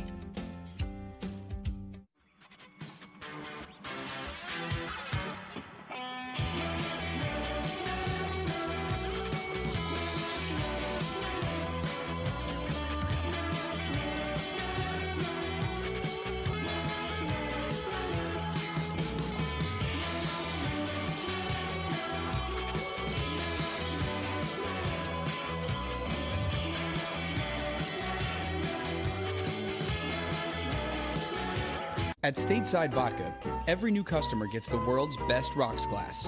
Free. What's that? A rocks glass? You're telling me that bottle is cut in half? You could say that. Holy shit. And you're telling me I can get one of these glasses for free? That's right. One free rocks glass per customer with each first-time purchase of Stateside Vodka. So good, it just disappears. The city of Philadelphia sparkles during the Christmas holiday season with an array of colorful light displays and illuminated Christmas trees, donated or installed for free by the talented electricians of IBEW Local 98. To learn more about who we are, what we do, and career opportunities at IBEW Local 98, visit us at www.ibew98.org.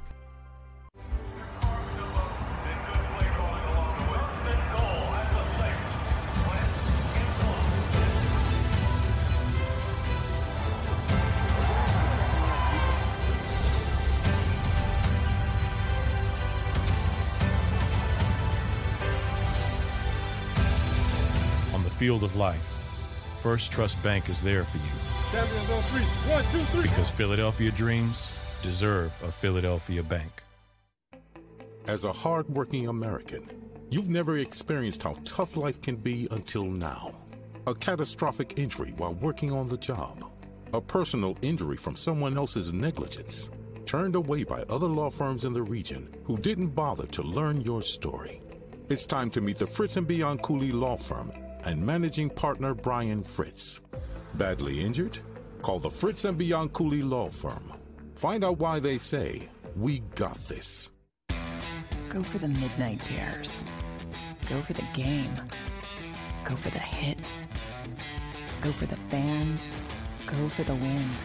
Go to Ocean Casino Resort. Book your trip at theoceanac.com.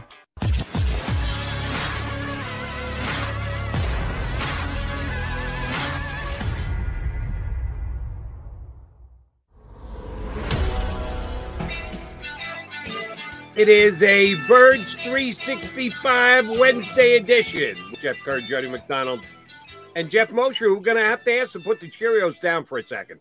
We'll let him finish as soon as we're finished with him here, but he's going to give us 20 minutes of Eagles insight for the next several minutes. Mr. Mosher, how are you?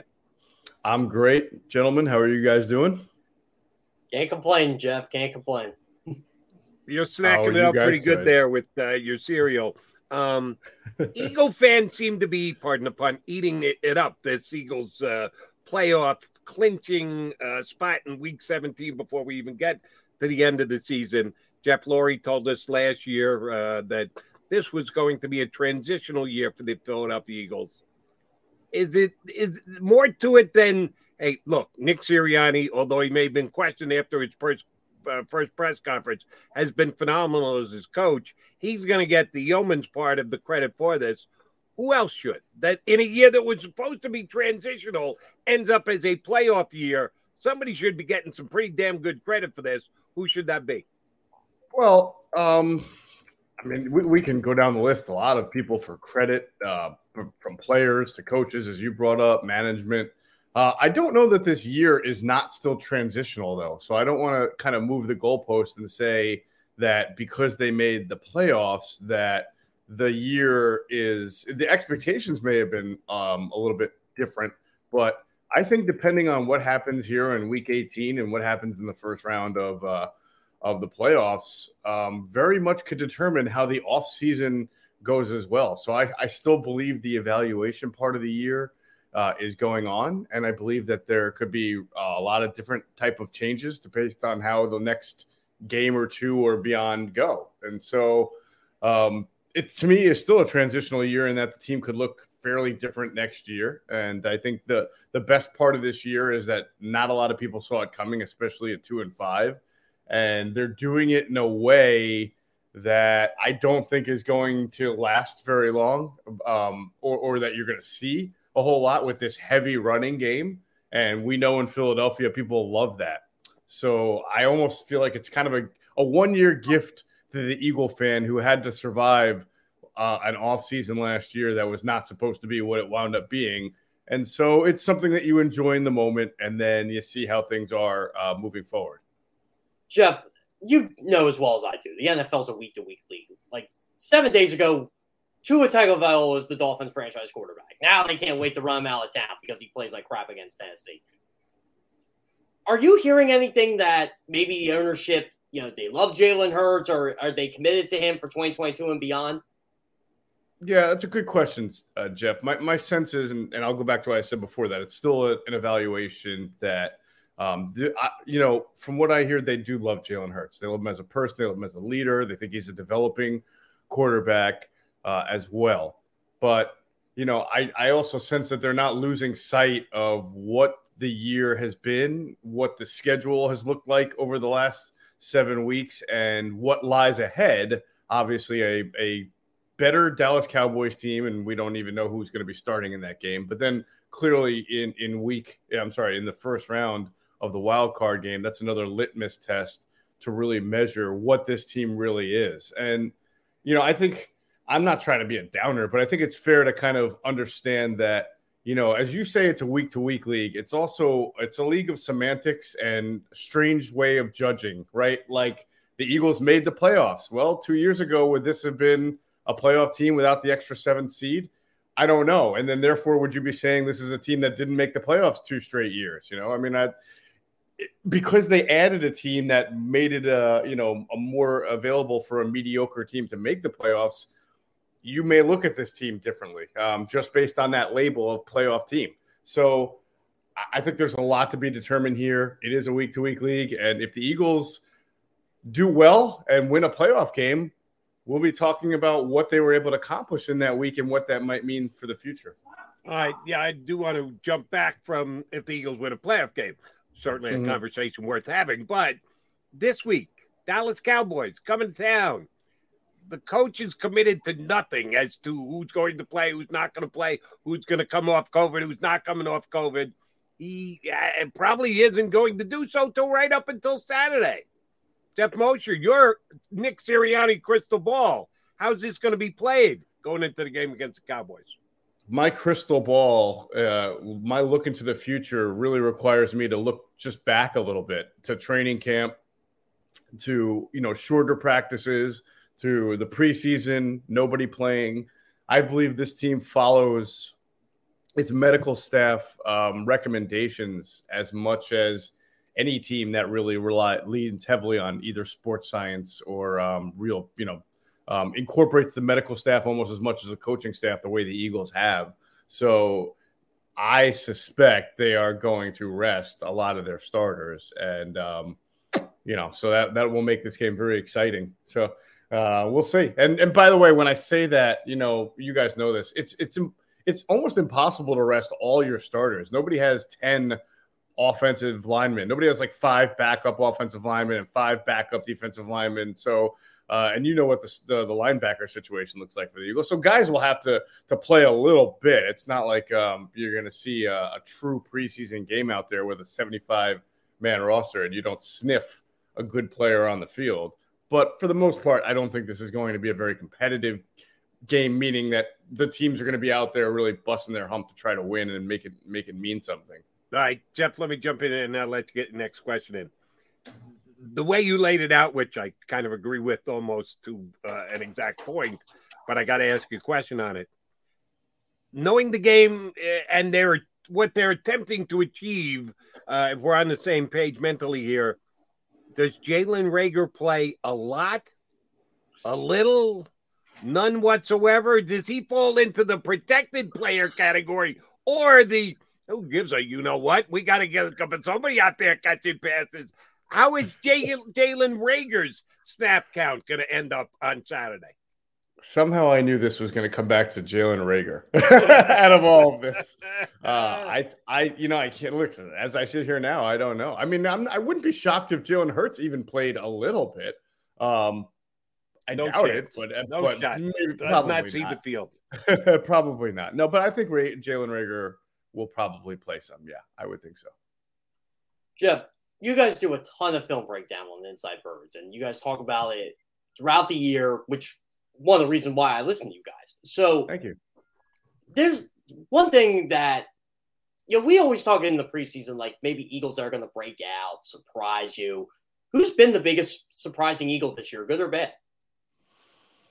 Oh, wow. That's a good question. Certainly Jordan Mailata is not someone that we thought or knew, I should say, was going to, he obviously the arrow was pointing up last year, but you didn't realize he was going to come and just really dominate the way he has as like a really good cornerstone left tackle.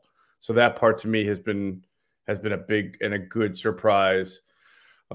Just in general, the offensive guard play as we stay on the offensive line. I mean, they've been down to like number 5 and number 6 at times.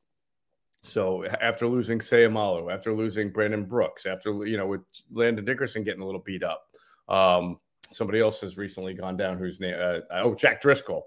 So for the way the guards have played, I think that's been phenomenal. TJ Edwards on defense has made a really big difference in the run game. And at least stabilized a lot of their issues that they were having early on when they were trying to, trot Eric Wilson out there. So, those guys to me have really made a difference. You expect what you've got from Darius Slay, you expect, the safeties they're just kind of there. I don't know. You're getting great play. Defensive line, you expect to get things out of Sweat, Barnett, Javon Hargrave. Did I see him breaking out for 7.5 to 9.5 sacks? No, but I mean he did sign a really big contract. I expected him to be a pretty good player, and he started to come on at the end of last year. So I would say that basically, and I expected Dallas Goedert once the Zach Ertz trade went through to really kind of step up and be that number 1 tight end. So I look at Edwards and Mailata as the best examples of development right now. Like them both, which, by the way, means they shouldn't be playing on Saturday. Both of those two guys should be sitting on the side. Edwards might have to. Jeff, doing this for 30-plus years in this town, there are individuals, specifically with the Philadelphia Eagles, you can go in any sport across the board, but specifically the Eagles, who become lightning rod guys, who no matter what the conversation is, you got to get on one side of the fence or the other. Either you're a big fan or you're a big detractor. And one of the guys who's kind of surprisingly, kind of fitting question that Jeff just asked, a surprising lightning rod guy to me is Jonathan Gannon. That people have an opinion on him, and it's pretty strong. Either way, one or the other. Eagles are one of the better statistically ranked defenses in the National Football League, but they don't play aggressive enough like Philadelphia Eagle fans want to see. The Eagles have been really bad in the first half of games this last month and change. Oh, but they've been great in the second half of games, and they're shutting teams out. It's the yin and the yang. There seems to be no middle. We know the answer lies somewhere there in the gray of the middle, which people don't want to seem to get to with Jonathan Gannon. So my question to you is, more good or more bad? More good. Not to say that I'm not one of those people, though, who has questioned some of his play calls and decision-making and aggressiveness. I certainly am. It's funny. I actually defended Jonathan Gannon more when they were 2-5 because I felt that the personnel issues that they have and still have versus the caliber of opponent they were playing versus the idea that he's just literally getting his feet wet with the team almost should have told you that it was going to be a very difficult start for this team. But lately, I find myself a little more critical in moments of games. I'll give you a great example. This Washington game they just played, all right? The last drive of the game, Washington starts backed up in their own territory. First pass is tipped by Milton Williams. Second pass, he's hurried, and Heineke throws it to Wendell Smallwood, and he barely, could get that pass. It was an incomplete pass. He was rushed. So you got him on 3rd and 10 in their own territory with less than 2 minutes to go, and they played the softest coverage that you can imagine and gave up the easiest pitch and catch throw from Heineke to the tight end to move the chains, right? And what happens is after that, then they make a few plays, and all of a sudden they're trying to throw the ball into the end zone for a chance to win the game there. And I'm not Jim Johnson or any defensive coordinator, but I know that if you pressure a quarterback on 3rd and 10 with just one extra guy, if you make him throw the ball a little bit quicker than he has to, there's a good chance that even if he completes the pass, the receiver doesn't even have enough time to get past the first down marker. If you do what the Ravens do, and I'm not saying he should have done this, but bring everybody on a cover 0, then he's got to throw the ball immediately, like throw a jump ball up for grabs. And the percentage of him completing that pass are really, really low, especially compared to the pitch and catch that you gave up on 3rd and 10 there. And it almost came back to bite them. And to be honest with you, when that's Tom Brady instead of Taylor Heinicke or Garrett Gilbert, that is going to bite them. And that has bitten them in the past. So I don't think that this guy needs to be fired. I don't think he's the worst thing ever. I think he's as bright as they say he is, but he's certainly timid in certain spots that leave the team vulnerable. Jeff, you kind of, let us segue in my next question here, because I was going to bring up the cover 0 thing. I don't have the numbers in front of me, but I feel like the Eagles, if they run cover 0, it's very rare this year. Like it might be like maybe 10 or 15%, probably one of the lowest in the league. Why do you think it's because of that? Like Gannon's just afraid to get beat by the big play? Well, I mean, it's like violence in movies. Cover 0 isn't for everybody, right? Like the Ravens do it like 20 times a game. I know, like, I don't think Jim Schwartz ever did a cover 0 except for that one time. The Titans game. The Jets game 2 years ago when Luke Falk started and he blitzed everybody. He was blitzing guys from the mezzanine level in that game. So, but in general, to your point, Jeff, I think that and they've stated this, their whole goal is to limit explosive plays and try to get more than your opponent. And the best way to limit explosive plays is to have your safeties deep and keep everything in front of you. We saw first 7 weeks, he was playing so much cover 2 that it was exhausting watching the Eagles get picked apart across the middle. I credit him. He has changed. He's played more safety in the box, cover 1, and he's played more man defense, especially on 3rd down. And he has blitzed a little more. And actually, this last game against Washington, one of the things that they did really well was disguise, everybody moving after the snap. And you could see Heinicke had trouble figuring out where to go at times because what he saw after the snap was different than what he saw at the snap. So, and those are all good things. But yeah, he is not going, he wants to limit the big plays. So he does want to keep at least one safety deep. And that will hurt him at times, I predict in the postseason. All right. Got to ask you about what transpired Monday with this football team. We did our show, and John went down to the NovaCare complex and found out 12 Eagles had tested positive for the coronavirus, and they were going into protocols after the Eagles had just the previous week, through Nick Sirianni, stated, we're going above and beyond. There are the protocols, and then there are the Eagle protocols, and that's why we haven't been tremendously affected. Oh, but they got 12 guys positive on Monday, and if they all get out of it by Saturday, they can play them in the game, and then they don't have to have them tested for 90 days. Eagles, it's amazing, isn't it? System mode. Well, all I know is because, whatever conspiracy theory you want, I'm fine with it because this team was better than any other team in the league at controlling the outbreak. Then they go and win a game, clinch the division. The next day, half the team's on the list. So I can't figure that one out. FedEx Field, maybe? What's that? FedEx Field? Perhaps. No, they all got it at FedEx Field. I didn't even think along those lines. There you go. I mean, we're ripping off FedEx Field this week. We might as well do it. Yeah, I did. There you go. So maybe it was all over. Yeah, they may have sprayed the COVID all over the visiting locker room. I have no idea.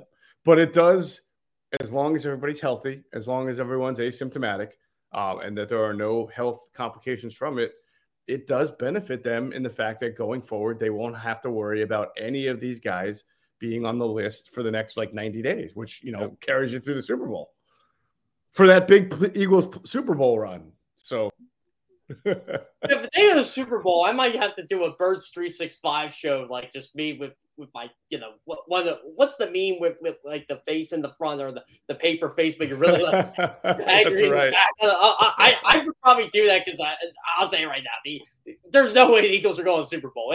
If they do, you guys can record this and I'll just laugh at it. Not this year, anyway. They're going to have to be a lot of mea culpas from all of us in the media and many people in the fan base if this team goes into the Super Bowl.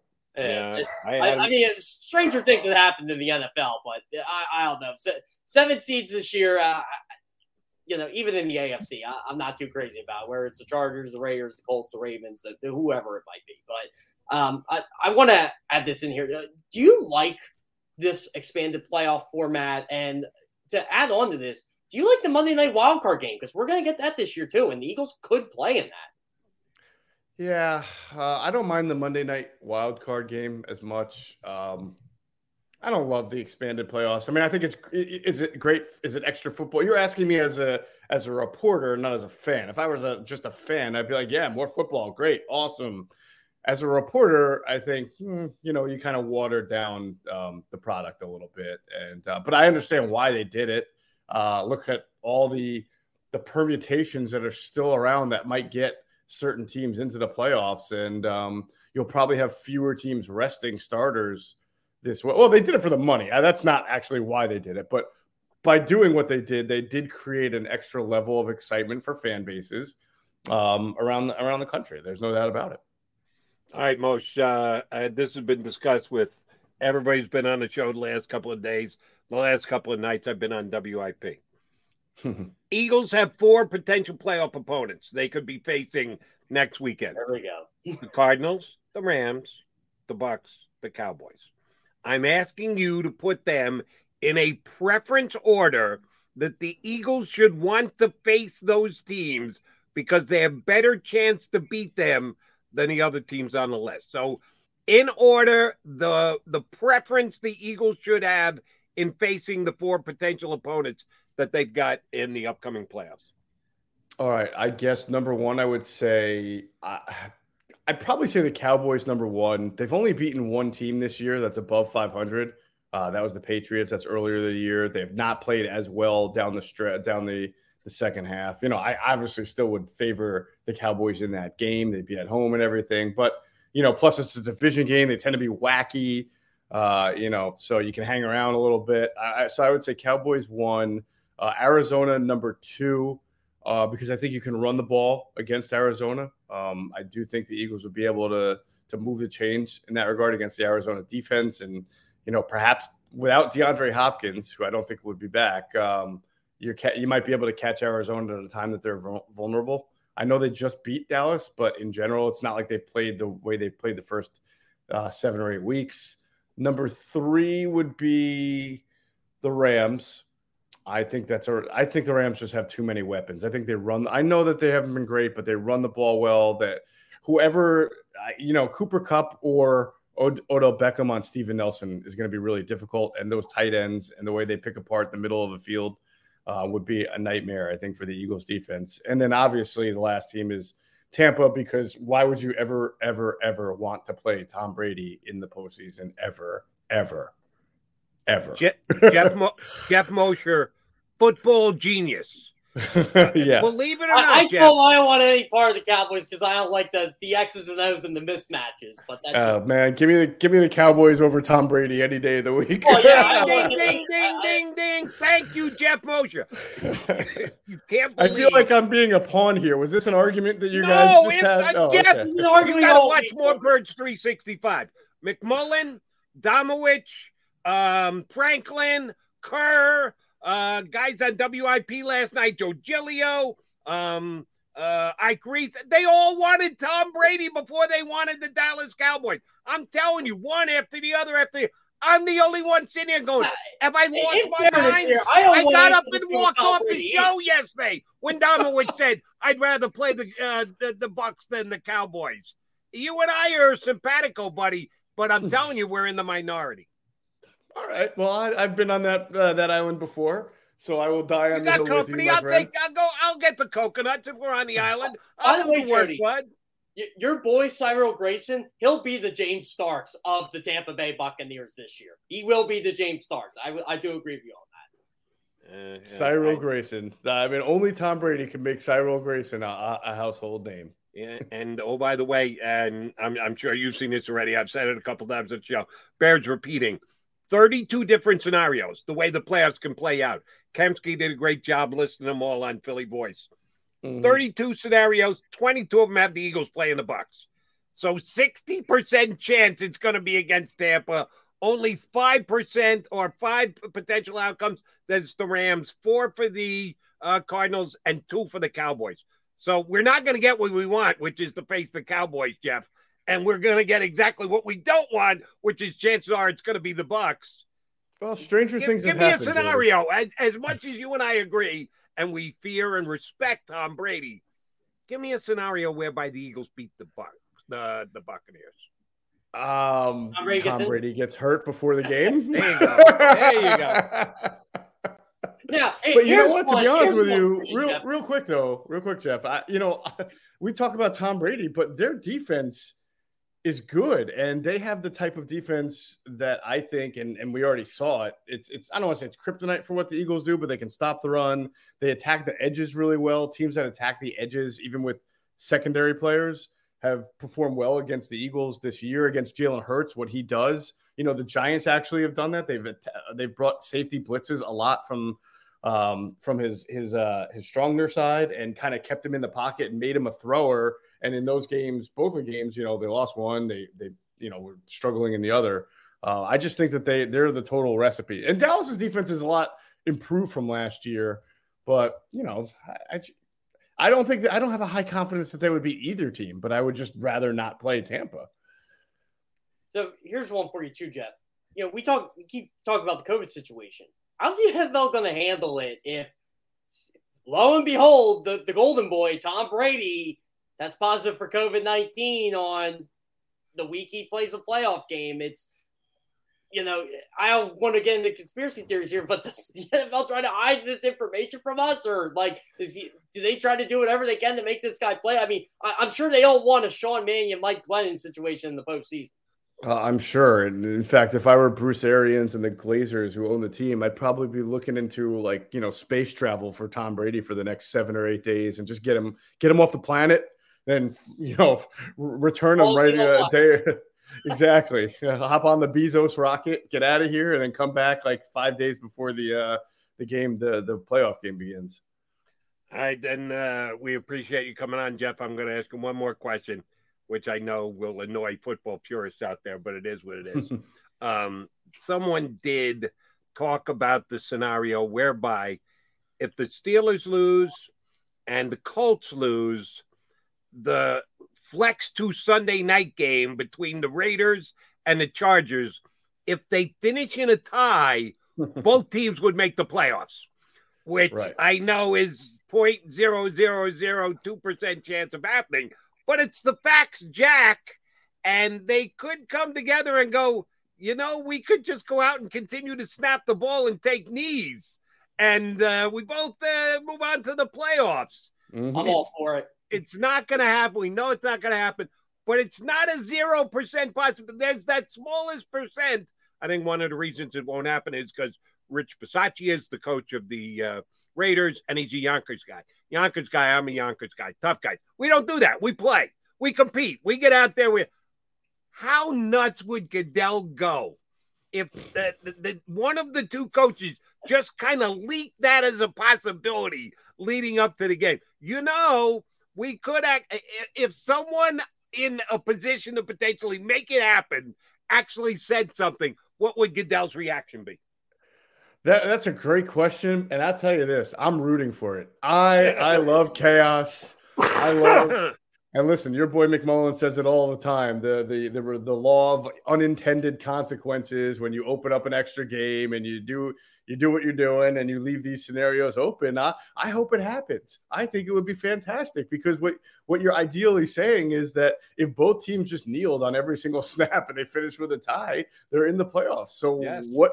Why would you actually try to win the game or give yourself a chance to lose the game? I think it's get rid of ties if you want to get rid of that scenario.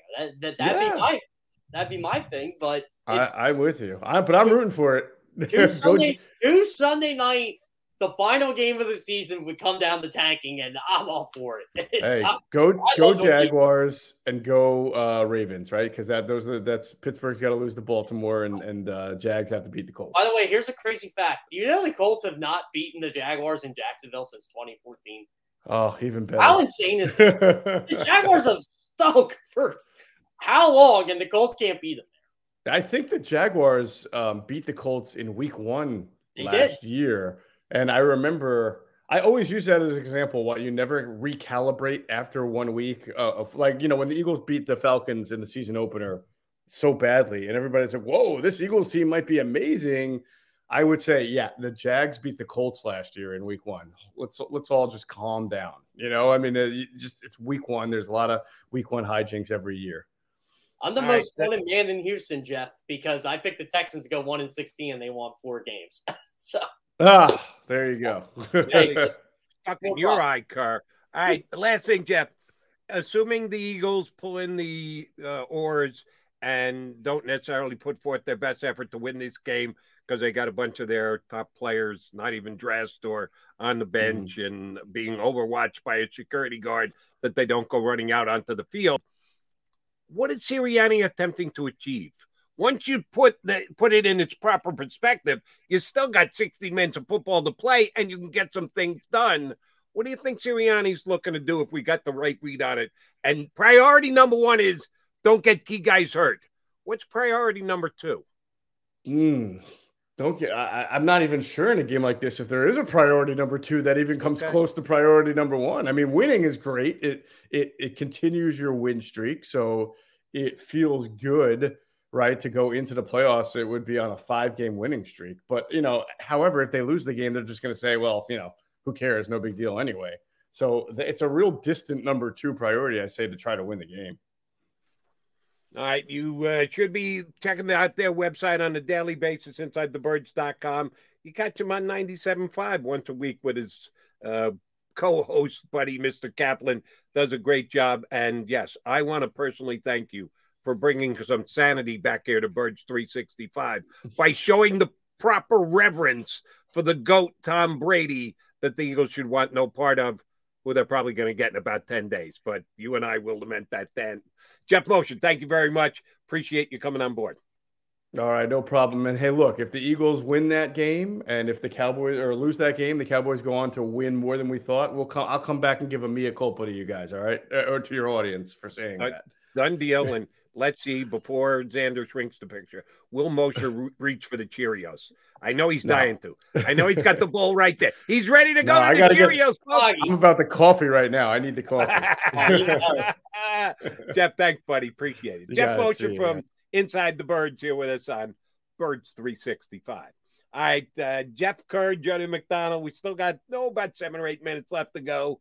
Come back as we put a bow on the show here on Birds 365. This is Joe Krause of Krause's Coats, inviting you to donate a slightly worn coat or jacket and help veterans stay warm this winter. Go to Krause's Coats on Facebook to help those who've served. Have a happy holiday.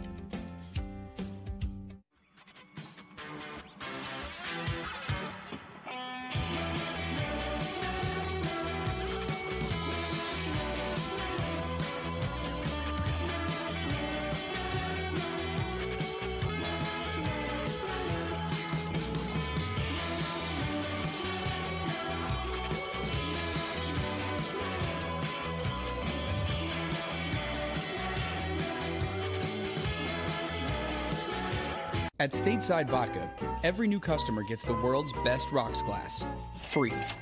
What's that? A rocks glass? You're telling me that bottle is cut in half? You could say that. Holy shit. And you're telling me I can get one of these glasses for free? That's right. 1 free rocks glass per customer with each first-time purchase of Stateside Vodka. So good, it just disappears.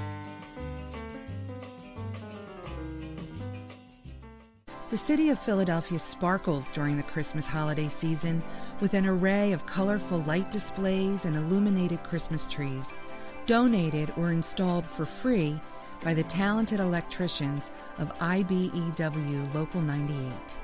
To learn more about who we are, what we do, and career opportunities at IBEW Local 98, Visit us at www.ibew98.org.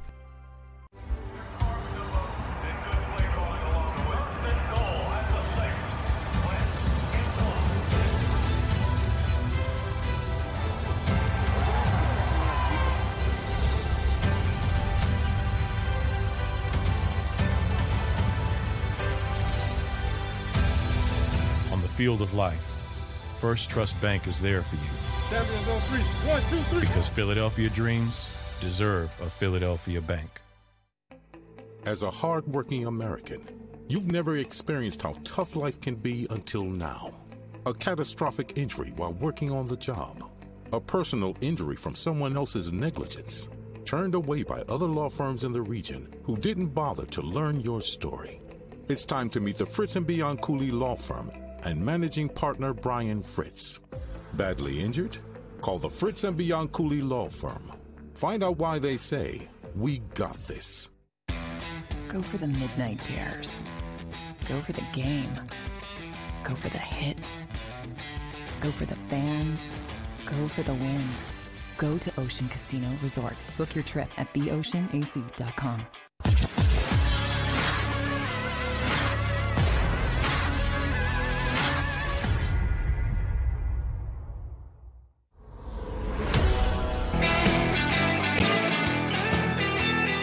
Coming back to put the bow on the show that is Birds 365. Jeff Curran for John McMullen. JM will be back to bow. COVID test permitting, he better not test positive, because otherwise I'm going to be so mad at myself that I did jinx him. But I'm sorry.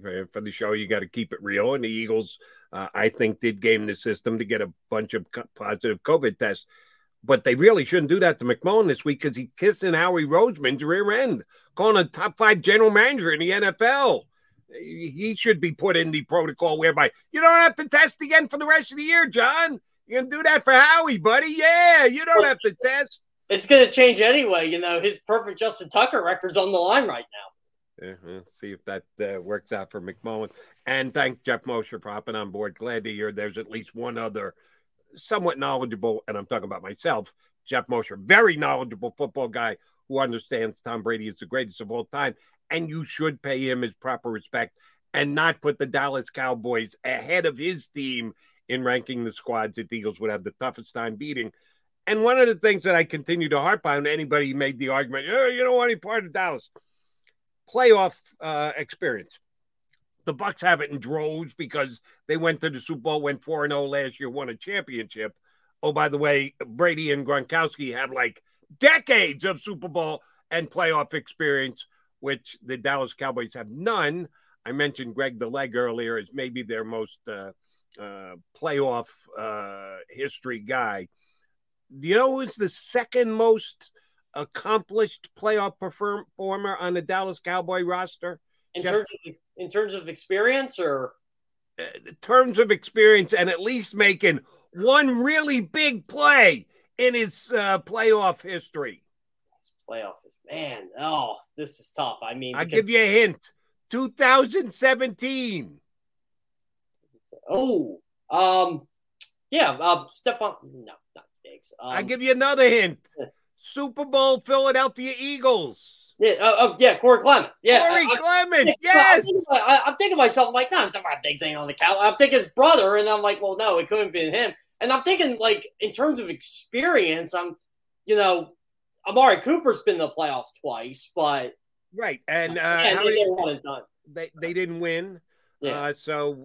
No, the Cowboys got a couple guys. Dak and Zeke have been there a couple times.